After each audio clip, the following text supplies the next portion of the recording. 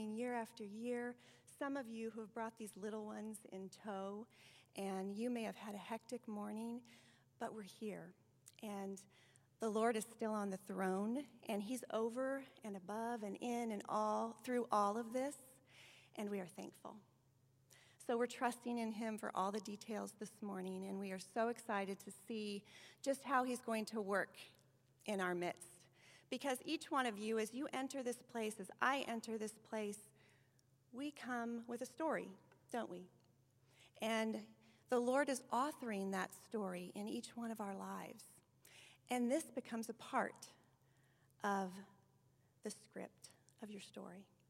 This time that you spend at Habits and fellowship with one another and in God's Word becomes a part of your story. And you begin to share life with others you may not know. And beautiful things happen when we come and we worship the King of Kings and we open His Word together and we learn from Him and we learn from one another. So my name is Tana Henry, and I welcome you on behalf of the Habits Ministry team. And we're so thankful that you're here. We know that there are many demands on a woman's life, and you could be spending your time in other places this morning, but we're thankful that you've chosen to be here. And you're investing in the two things that will last for eternity: God's Word and His people. So it is a good thing that we're about 23 years, this Habits of the Heart Community Bible Study has been happening. And through those years, we have seen so much evidence of God's faithfulness in our midst. He has brought beautiful times of worship, sweet friendships, mutual encouragement, strengthening of individual faith, and there's something so beautiful that happens when God's people come together. So we anticipate yet another year of Him feeding us through His Word, encouraging us in heart and spirit through one another, and as we worship each week together, we will be strengthened in our inner being. So thank you, Katie, for leading us in worship. She will meet us here every Wednesday morning and start our time that way in worship. So yes, every Wednesday we'll gather here in this place first, have that time of really raising our voices to the Lord, and then having a time of teaching before we break into the discussion groups and go over the lessons. So that's how Wednesday mornings will look for those of you that are new. And there is a coffee bar over this way if you'd like to pop in and get some coffee before we get started each Wednesday. So as we begin this year's study, I was reminded afresh that the Bible is God's word of truth to us. We all know that. But it's also His written word to us. It's like His letter to us. And I was reminded of this because I often, in my study of a particular text, will pick up this treasure. It is worn and well-loved, and it was held by the hands of a woman that I love so very much, who is now at home with the Lord. And oftentimes when I'm studying, I will go to her Bible. This is my mother-in-law's Bible. I will go to the text to see if she has written something in that particular text. And I also go to these sweet little notes, handwritten in her handwriting. Some are passages that she's committed to memory. Some are prayer requests for different people. And I pore over them and treasure them because they're a part of her. And even the pages smell like her. So I was reminded of how I should approach God's Word with that same awe and reverence and joy and anticipation, because it truly is His letter to you and to me. It's a love letter, and it's His word of truth that is meant to encourage and stimulate and convict and admonish, all those things that we know the Bible can do for us. So I just pray that we would have that mindset as we open our Bible, that we should see God's words to us as a gift and something to be treasured. And there are places in the world who don't have this freedom and privilege. So may we remind ourselves of that great great privilege. And as we joined our voices this morning in worship, that we can come, and he's given us these voices that we can raise together in praise of his name, and we can mutually encourage one another, just being together. So it's a good thing that we're about. Deuteronomy.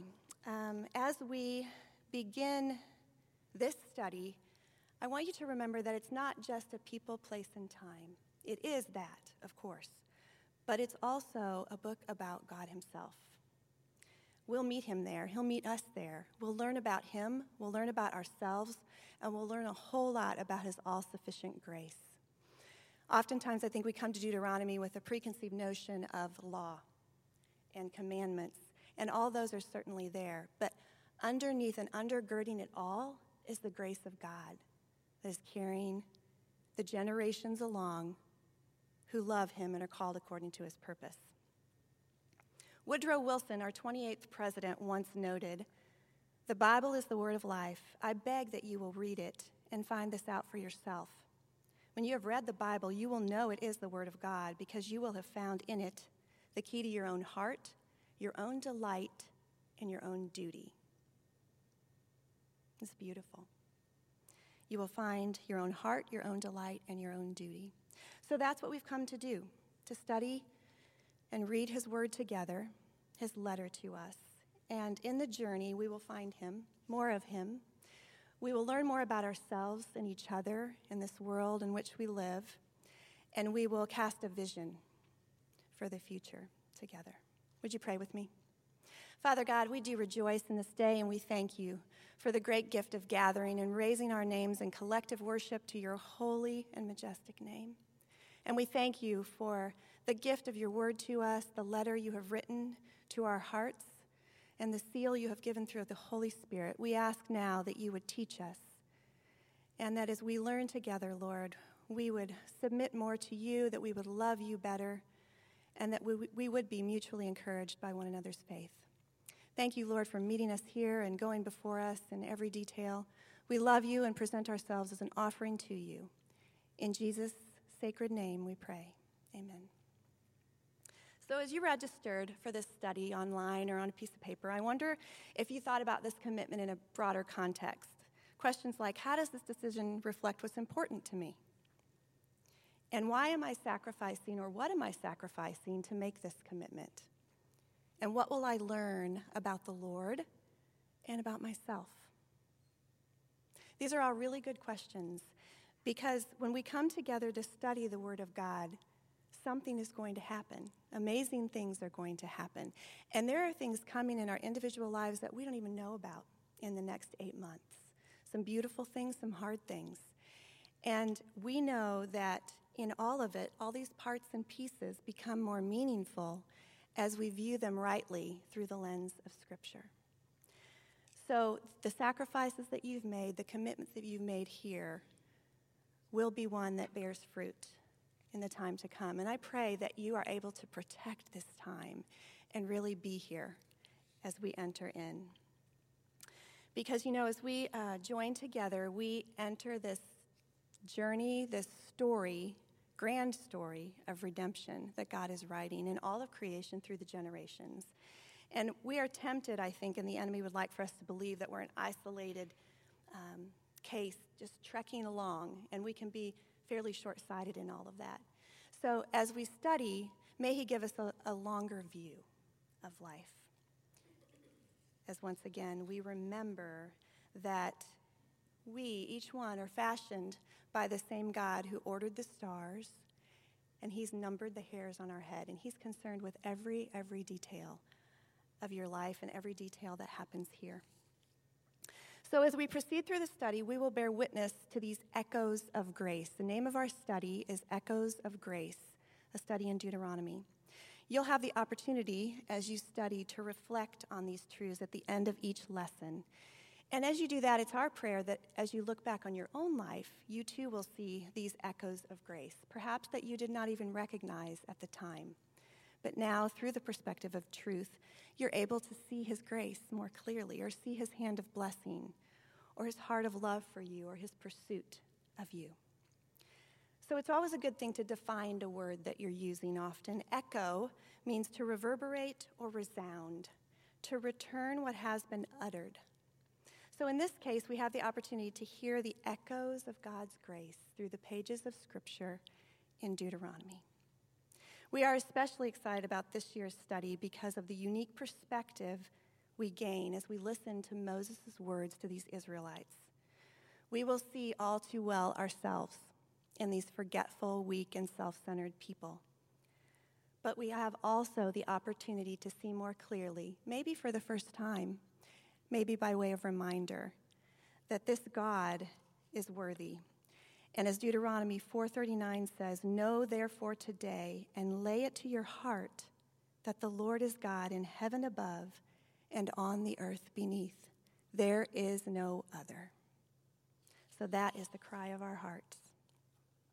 C.S. Lewis has a quote about the Old Testament. And you may be asking, why the Old Testament? How is this relevant? Well, the value of the Old Testament, C.S. Lewis says, may be dependent on what seems its imperfection. It may repel one use in order that we may be forced to use it in another way, to find the word in it, to relive while we read the whole Jewish experience of God's gradual and graded self-revelation, to feel the very contentions between the word and the human material through which it works.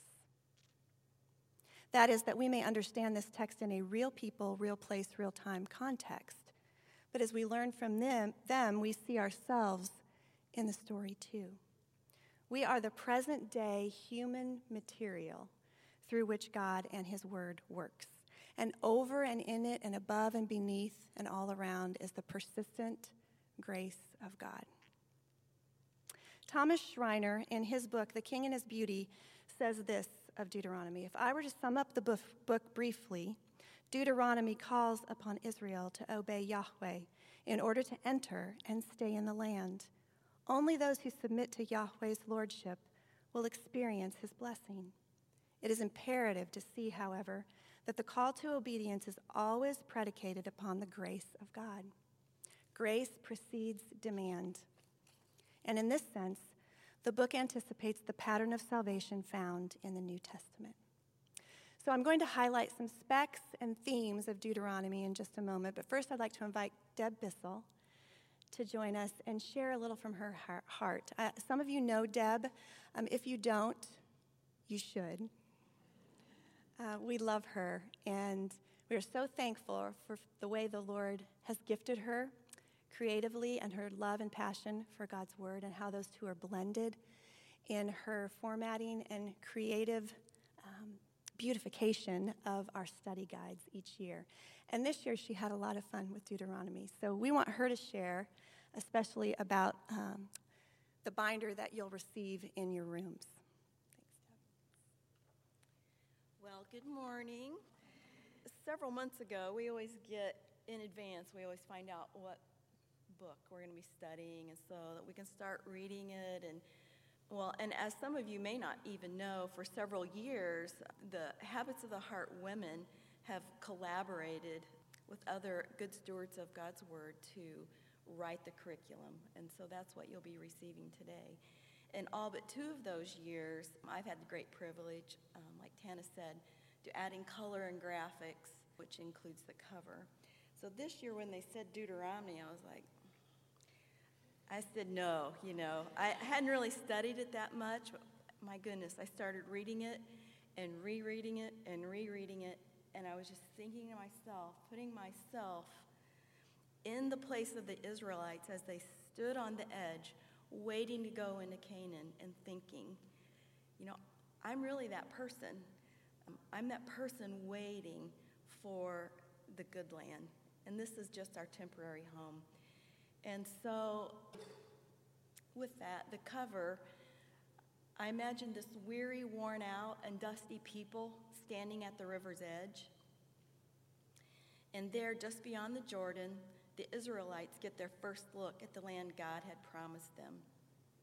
And in thinking through what the cover might convey, I imagine the beautiful colors and the contours that they must have seen. Gorgeous, colorful hills. And the word hills is mentioned several times in Deuteronomy. And God's word says it like this, Deuteronomy 11:11.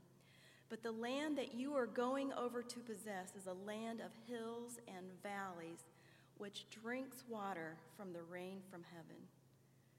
So at the bottom of the page is a strip of blue, and it represents the crossing of the Jordan. And then beyond that, there are hills of all colors, browns and oranges and greens, red, purples, yellows.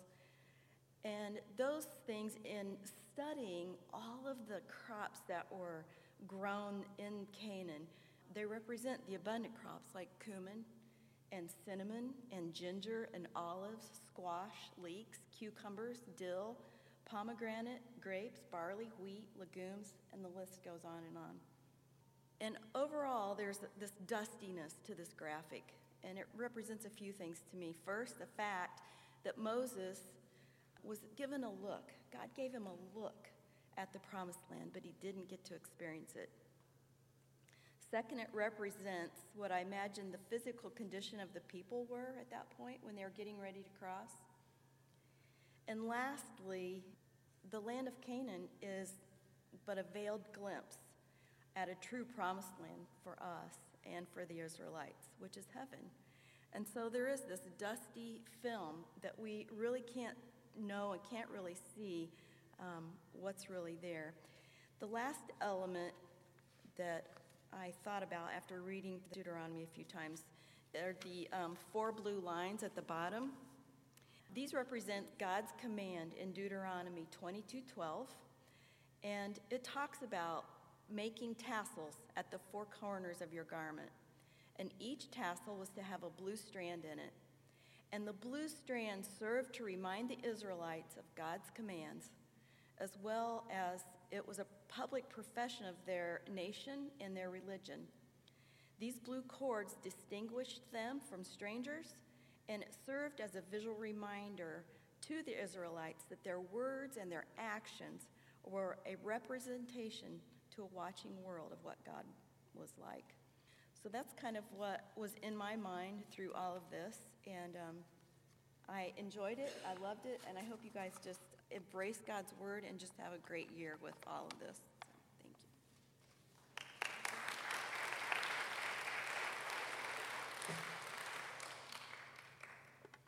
you. Thank you, Deb. We are so thankful for you. So that gave you a nice little taste of Deuteronomy. What I want to do now is just spend a few minutes giving you an anticipation for going back to those rooms, opening your binder, and opening the Word of God to Deuteronomy. And you will find yourself, when you do so, in this 5-part literary unit called the Pentateuch. Deuteronomy completes this, and the majority of the book is really comprised of farewell speeches that Moses gives to the people, beginning in the 40th year after the Exodus from Egypt. So Deuteronomy does not advance historically, but takes place entirely in one location over about a month of time. Israel was encamped in the central Rift Valley to the east of the Jordan River. And the book concentrates mostly on the events that took place in the final week of Moses' life, final weeks leading up to his death. The major event was the verbal communication of divine revelation from Moses to the people of Israel. The only other recorded events that we see there are Moses recording the law in a book, his commissioning of Joshua as the new leader, his viewing of the land of Canaan from Mount Nebo, and his death. So we have a lot of his words to the Israelites, and you will see much repetition in here, and so much of it revolves around his desire for them to come back to the Lord, to obey the Lord, to love the Lord with their whole heart. And the call is still the same for us today. The original recipients of Deuteronomy are the second generation of the nation of Israel. All that generation from 40 to 60 years old would have been born in Egypt and participated as young people in the Exodus. Those under 40 had been born and reared in the wilderness. Together, they now comprise the generation that's on the verge of the conquering the land of Canaan.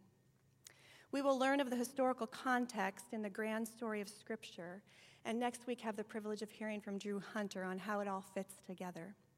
But for our purposes this morning, to kind of launch you and give a vision for what's coming, I just want to highlight a few of the key themes in Deuteronomy. The first, and always should be in every study, are the attributes of God.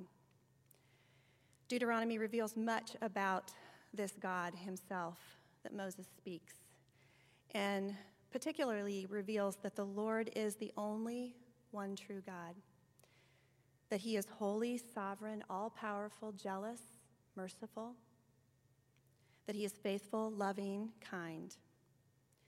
And yes, he's angered by sin. This is the God who called himself to Israel.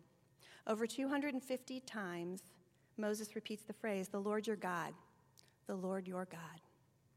Israel was called to obey, to fear, to love, and to serve him by walking in his ways and keeping his commandments. But you see, the obedience and this pursuit that they're called to of personal holiness is always based first on the character of God. When we understand who God is, it's a compelling force for obedience. And when we understand the lavish grace he extends, it really does call us to love and serve him. Deuteronomy 6:4 is a key expression. Moses declares, "Hear, O Israel, the Lord our God, the Lord is one." This concept, the belief that there is only one God, is crucial to our understanding of this text and to the whole of Bible. The next verse is equally important. Love the Lord your God with all your soul and with all your strength. Jesus acknowledges this verse as the great commandment of the law. It shows that God expects us to put him first in our lives. And throughout Deuteronomy, we will see consistent warnings against idolatry and misplaced worship. Deuteronomy also teaches us more about and points us to Christ, the one we sang of this morning. In our study, we have the opportunity to handle looking forward questions. And these are ones that will prompt you to connect the text to the coming of Christ and yet the coming kingdom. And the New Testament identifies Jesus as the prophet of whom Moses spoke. The Apostle Peter, in his sermon on the day of Pentecost, quotes this prophecy as being fulfilled in Christ. So it all fits together, and it's all pointing to Christ. John declares in 1:17, the law was given through Moses, grace and truth came through Jesus Christ. In Deuteronomy, Moses recalls how God had saved and protected Israel, and he challenges the Israelites in light of that truth to come back to him, to rededicate their lives, this covenant God calling his covenant people back. Likewise, on this side of the cross, we exist in a covenant with God too. And because we remember we've been saved by grace through his Son, our response should be lives dedicated to him. You will see this recurring theme of obedience as well in the text. Moses reminds the generation of Israelites of their covenant with God, and we are reminded, even in New Testament passages, about our responsibility to obey. And we need to keep Christ as the central compass for our lives. Like I said earlier, when we think of Deuteronomy, oftentimes our mind jumps to the law and the do's and don'ts, the stipulations, the boundaries. But really, the wide range of laws in Deuteronomy reflects something greater. That God's grace, by his grace, he is providing for the good of his people. It really shows that all aspects of life were regulated for the good of those people, and as it is today. And I was thinking about our parenting and how many times in 20 years, we have a 20-year-old, a 17-year-old, and a 9-year-old. And I wish I would have kept track. How many times I've said, every decision we make, every boundary we set, every admonishment, everything we do finds itself in love for you. It's rooted in love for you. So even, the boundaries that we place in your life are because we're seeking your best and because we love you. And that perspective changes how you receive the boundaries and the guidelines that have been set before you. And so I believe that it's God's desire, it was then and it is now, for us to see these admonishments we've been given in Scripture as his love for us, really. And everything that he's doing, he's working for our good, his glory, our good and his glory. Another key theme is the future, what we have to look forward to, and Deb referenced that a bit. We're awaiting something, aren't we? This coming kingdom, and it's voiced even in the beginning of Deuteronomy, when Moses says in verse 1:8, "Go in and take possession of the land that the Lord swore he would give to your fathers and to their descendants after them." So like the Israelites, we today as Christians have a promised land, the kingdom of God. It is God's desire to give to you that eternal life. Colossians 1 tells us the Father has qualified you to share in the inheritance of the saints in the kingdom of light, for he has rescued us from the dominion of darkness and brought us into the kingdom of the Son he loves. That's a glorious, glorious thing to anticipate.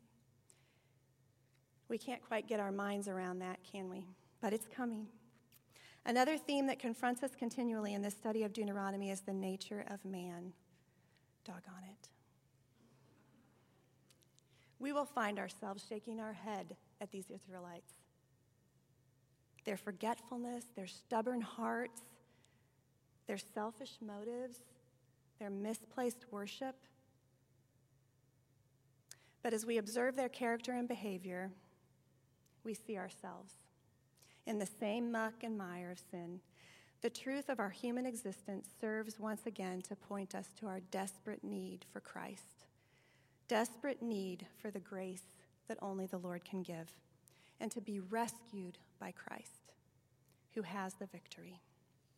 So we enter this journey of learning more about the Lord, our God, the Lord your God, throughout this study of Deuteronomy. In the process, we will learn of his grace and his mercy, his intentions for his people, the nature of man, our position in Christ, and our future hope.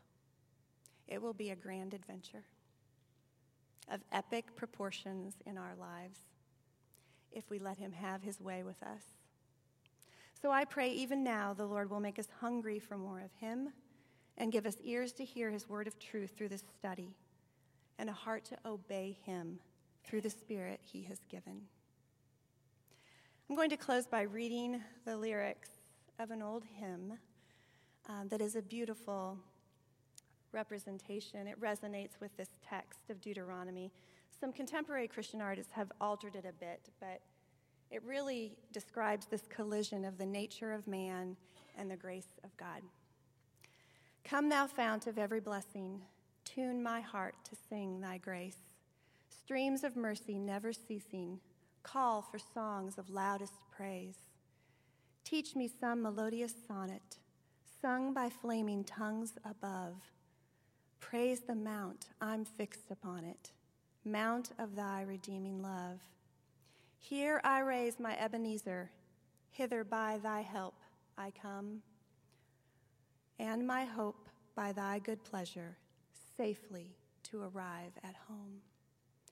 Jesus sought me when a stranger, wandering from the fold of God. He, to rescue me from danger, interposed his precious blood. So to grace how great a debtor daily I'm constrained to be, and let thy goodness like a fetter bind my wandering heart to thee. Prone to wander, Lord, I feel it, prone to leave the God I love. Take my heart, take and seal it for thy courts above. Would you pray with me?